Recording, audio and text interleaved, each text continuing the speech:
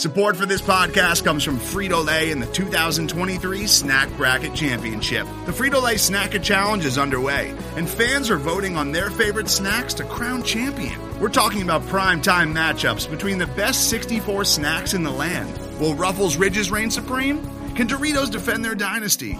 Or will Smart Food use their smarts for a surprise upset? Only you can decide. Get in on all the action for a chance to win up to $1,000 or a year's worth of snacks. Let your snacks be heard. Just go to fritolaysnacket.sbnation.com to vote and enter for a chance to win. No purchase necessary. Sweepstakes ends April 3rd, 2023. Void where prohibited. Year's worth of snacks awarded in the form of 52 coupons, each good for one bag of chips. See official rules at fritolaysnacket.sbnation.com. Hey everyone, this is Laz Jackson of Detroit Bad Boys, and on this week's podcast we have something a little different for you, an actual interview. DJ Bakker, player development coach from the Detroit Pistons, came on to talk about, well, player development. I learned a lot about the ins and outs of the work the players and coaches do during the summer from this interview, and I hope you do too. As always, we appreciate your continued support of the podcast. The best way to do that is to share, subscribe, and leave comments. Leave comments on the discussion post in Detroit Bad Boys. That's the best way for us to have the conversation we want to have surrounding the podcast.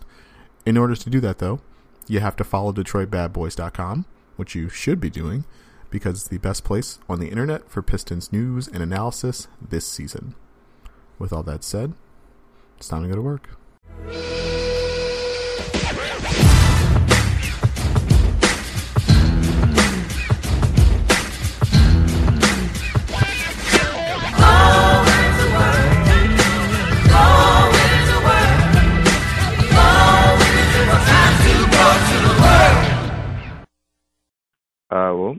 Thanks for coming on, DJ Bakker.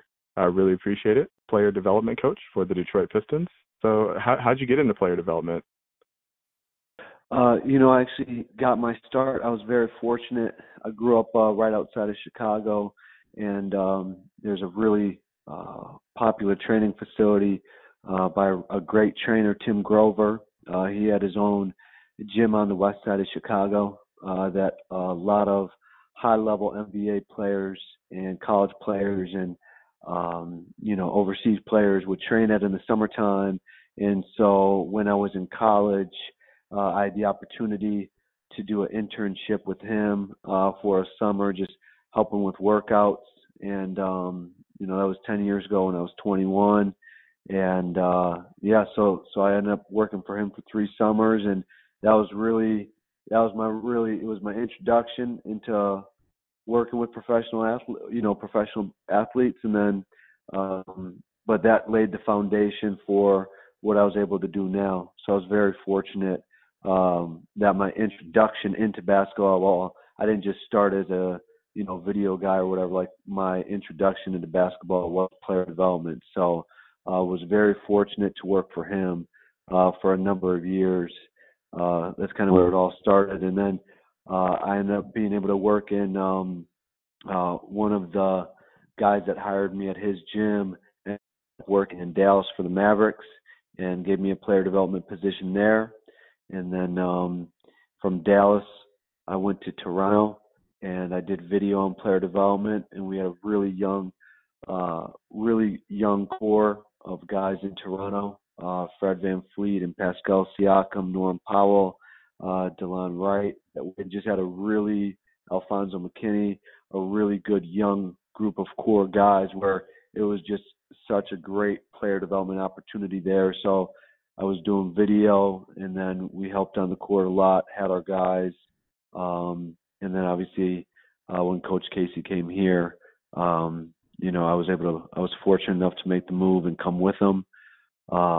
But in terms of my introduction to player development and how it all started, that was actually my first job in basketball was at a very high level training facility, working for one of the top trainers of all time, Tim Grover, and, learning from him and his staff. So I kind of got into it right away as soon as I started into working in basketball. Yeah, Grover was like infamously Michael Jordan's trainer, right? Yeah, he was with him for I think like 15 or 17 years or so. and was with him for his whole career. And then he was with Kobe for a long time, and Dwayne Wade, and we had a lot of other guys at the gym, Tracy McGrady, Gilbert Arenas, Juwan Howard, a lot of older Chicago guys as well. But it was in the summertime there, the summertime runs, the 5-on-5 runs, they were, we had a high level list of players that trained with us, and he was great. He was unbelievable to work for. That's kind of where I learned everything from, my work, the work ethic you need to have, the preparation, the communication with the players, like it all kind of started there. So I was very fortunate that that's where I got my start. How important are those summertime runs to a guy's development, to a guy's progression, during the off season?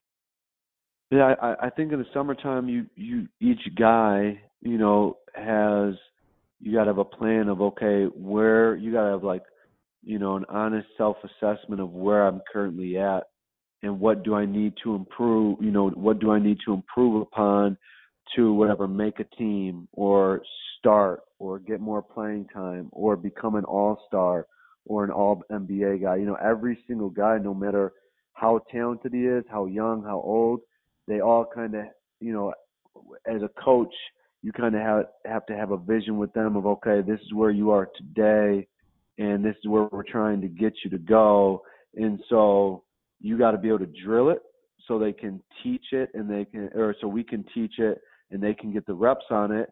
But then once you've taught it and you show them the technique or the fundamental of, how to execute on the skill, well, now they have to be able to do it in the game. They have to be in so summertime runs, that was a huge part, teaching emphasis at Grover's gym was, hey, like Dwayne Wade would work on, maybe he'd work on his post-up game or he'd work on this or that. Okay, when we play 5-on-5 in the afternoon, okay, you see him in the post working on these different moves. So that's how I learned it, and that's what I saw a lot of great players do. And I think being able to play 5-on-5 in the summertime and really work on your craft in a live setting with a real player guarding you, not just a coach, is that's how you're going to get the carryover from training the habit, and then now the habit becomes second nature. So I think it's critical for the guys to play 5-on-5 in the summertime, I think. When in the off season do you sit down with the rest of the coaching staff and make those individual plans for each guys, or is that a conversation that kind of happens throughout the entirety of the year and towards the end of the summer, like, hey, this is what we've talked about so far this year? How does that go?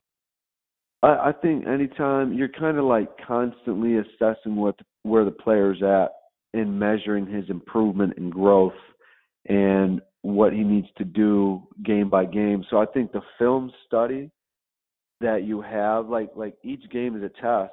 Where are you at as a team? And then obviously you're talking about the individual. Where's the individual at offensively and defensively? Where is he struggling at? Okay, is he not making the right reads in the pick and roll? Is he not down in his stance ready to shoot on the catch? Whatever it might be.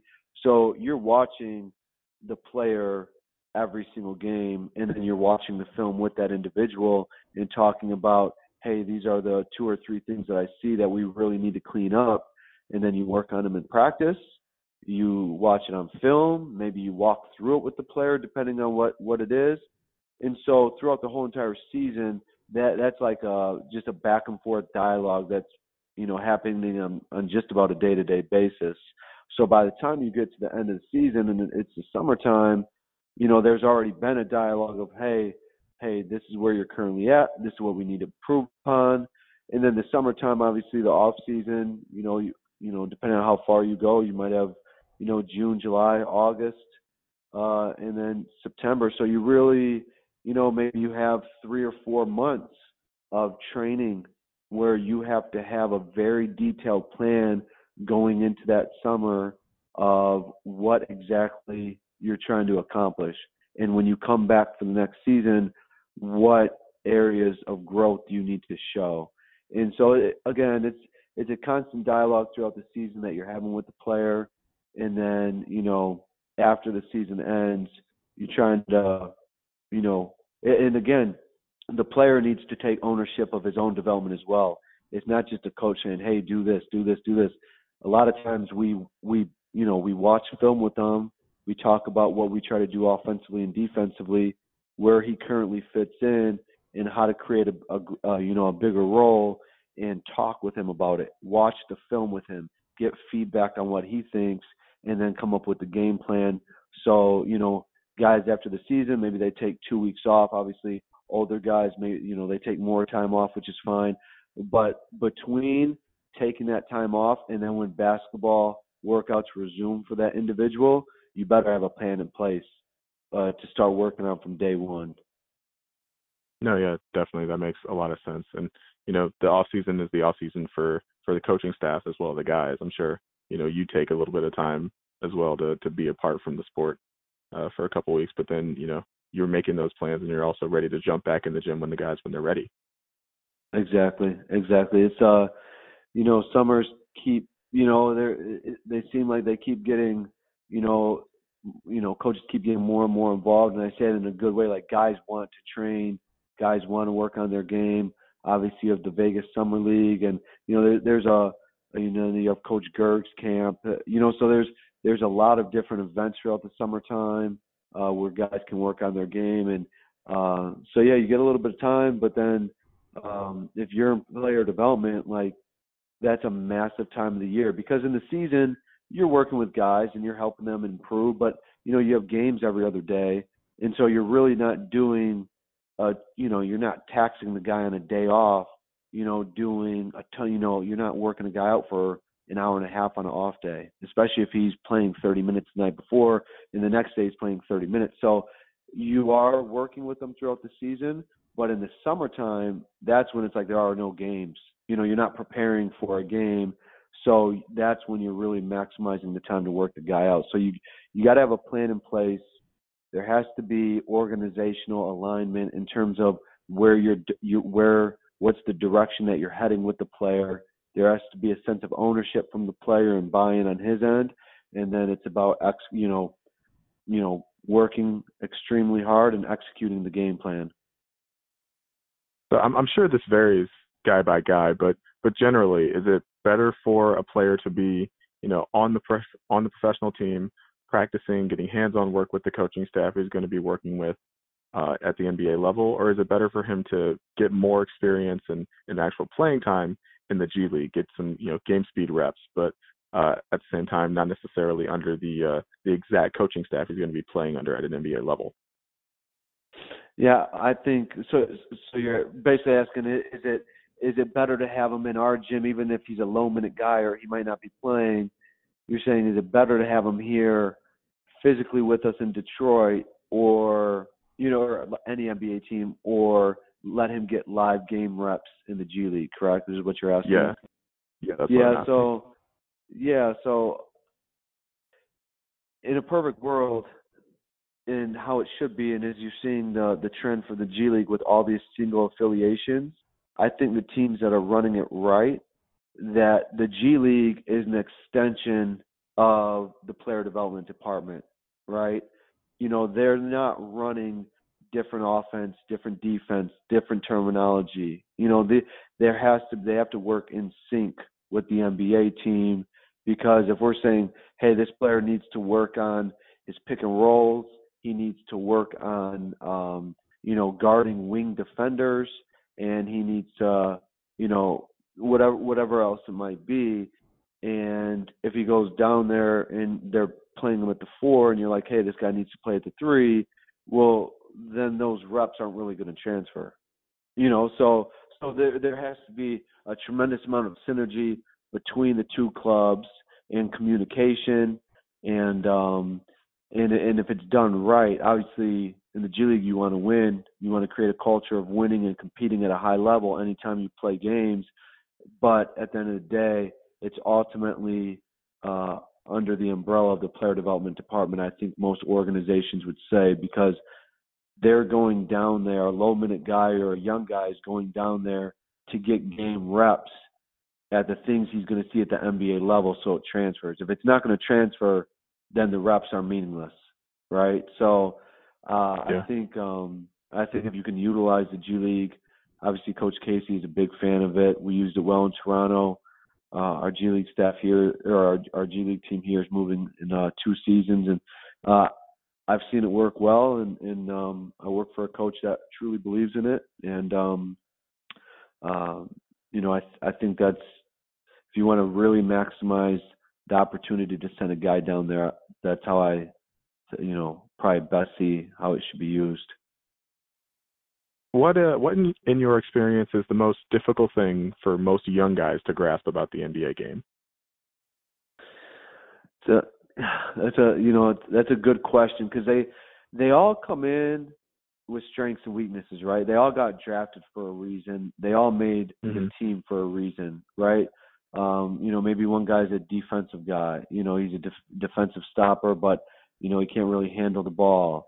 Or another guy's a shooter, but he's a poor defender. So everybody has their list of strengths and weaknesses, why they are on the team, and then what's holding them back from, playing more minutes or getting playing time or starting or whatever it might be. I would say just the speed of the game and the speed and physicality of the game. You can, in college, right, you might be the strongest guy, on your team, so you can go downhill and finish at the rim and bump guys off you, and it's no problem. When now you go downhill and you have an Andre Drummond or a DeAndre Jordan or any of those big 7-footers that are extremely athletic as well, a Joel Embiid, okay, that's a different story. So just the size of the players and their skill level. How many guys in the NBA right now, they're 6'8", 6'9", 6'10", who can handle the ball and who can shoot it, who can stretch the floor. It's just a different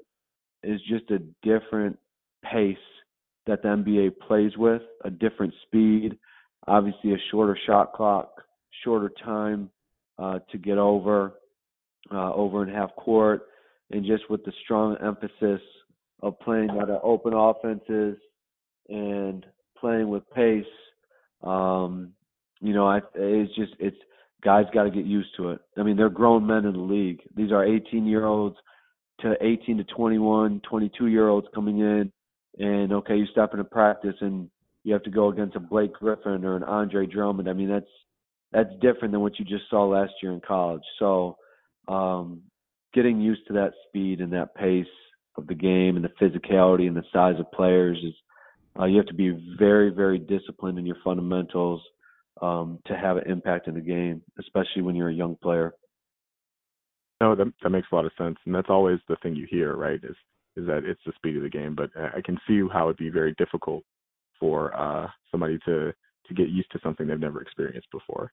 But speaking of 18-year-olds, yeah, I wanted to ask you about Sekou. Is it more difficult to evaluate the development and progression of a guy like him because he's so young? Do you ever feel like, I got to slow down? Like he's only 18. I have to take our time and be patient with him. Or because he's young, is he picking things up more quickly? Is it because he doesn't have any bad habits to unlearn, and so that makes the development kind of easier? Yeah, that's a good question. That's a really good question. I think, for him specifically, like he didn't play college basketball in the U.S., right? He came from France. So obviously there's a little bit of a language barrier. And his age is, I think he was the youngest guy in the draft. So at that age, he didn't, I think he played professionally for the last 3 years, I believe it was. So the one advantage he has is playing at a high level against like grown men as well. So he wasn't just playing with 18-year-olds. So I think that's an advantage that he had. But with that being said, like he's 18, he's a kid. I'm not saying that in a negative way or he, that he's not ready to have an impact or whatever it might be. But you really the fun part about working with a guy with his level of talent at a young age is if he has the proper work ethic and is coachable, you probably feel like you can shape and mold him to become whoever you want to become, exactly to your point, because he's so raw. He's not a 24-year-old guy that's been out, that went to college for 5 years and now he's coming out and he's a little bit older and more, he's young. So, we really get on the fundamentals of the game with him, just the very basics of his shooting and ball handling and passing, talking about stance. So, yeah, I think when a guy's that young, you really, it's unique in the NBA because I feel like you can shape and mold him. And so it's easy from the standpoint that he's extremely coachable and you're starting like he's, like you really can mold him into the player you want, we hope he can become. But then at the same time, you have to understand, like, he hasn't been around the game for a long time. So some things that you might be able to say to a guy that went to college for 4 years, a lot of this might be new to him. And then obviously just the language barrier as well, making sure he thoroughly understands what you're saying. And he understands English pretty good and speaks it pretty good for sure. But there's still the words and terminology that obviously we use that he's not familiar with, right? So it's a little give and take, but it's definitely an exciting opportunity. Yeah. So what is the plan to mold him into, I guess, is the next logical question. Like what kind of player do you and the rest of the coaching staff envision Sekou becoming in, 4 or 5 years? Yeah, and I think the first thing you look at when you see him is his size, his length, and his athleticism, right? So he's truly like 6'9", and he's got a good wingspan, and he has great athleticism. And so ideally with a guy at that size, if a guy like that can develop the ability to handle the ball and to shoot the three, then, and obviously with that length and with that wingspan, you hope he could become a great defender. So, again, like when I say we're working on the fundamentals of the game and talking basic terminology, it's a guy with that length and athleticism. Can he master the fundamentals? Can he become a great ball handler? Can he make reads when he drives to make the kick-out pass or make the finish? Can he develop a consistent three-point shot where guys have to close out to him, and now he can really utilize his speed and athleticism to get downhill because the defender's aggressively, closing out to him on the perimeter. So, really for a guy like that with, that much natural talent, you really want to become sound and disciplined at the fundamentals. And then that's how you can really utilize the natural talent that he has. And then defensively, understanding, the speed and the strength in which players have in the NBA, him understanding the importance of using his length, being down in a stance to maximize his athleticism and speed. So it's really the basic technique and fundamentals of the game offensively and defensively, so he can really use his athleticism and length and speed. That makes a lot of sense. How do you work with players to make their shot release as efficient and compact as possible? I've read some stuff this summer about that being a goal of Luke Kennard. I read James Edwards' athletic piece where you talked about you were tweaking Sekou's shot a little bit while you were over in France for the summer. How do you get guys to do things differently than they've done their entire lives? I think if you go back to the beginning of creating a plan with them, so they feel some sense, you have to create a sense of buy-in and ownership with them, right? So whether it's the first things first, before you can even work with the guy on any part of his game, his shot or anything else, he has to understand why you're doing it, how you're going to improve it, and what that's going to result into. If you can do those things, okay, and clearly lay it out for him, then you'll probably get the buy-in, and then he's going to take a sense of ownership in his development in that area. And so I think that's step number one. Even when, like, you go to a guy's strengths and weaknesses, and like a Luke Kennard, he's already a great shooter, right? Well, okay, you watch him throughout the season. How do we maximize one of his greatest strengths? And he's very talented as well. Let's say one of his greatest strengths is shooting the three. Okay, how do we maximize that skill set? Well, hey, if you're in this position, and you weren't able to get your shot off, or it was heavily contested, okay, how do we get you cleaner looks from three? Because you're a great three-point shooter, so how do we maximize that? And I think that's kind of like your foundation and your starting ground of what you're trying to achieve when you're going into something as specific of, hey, let's get this guy a quicker release. Like, that's your starting ground, I think. Okay. Do players ever bring you stuff that they want to work on?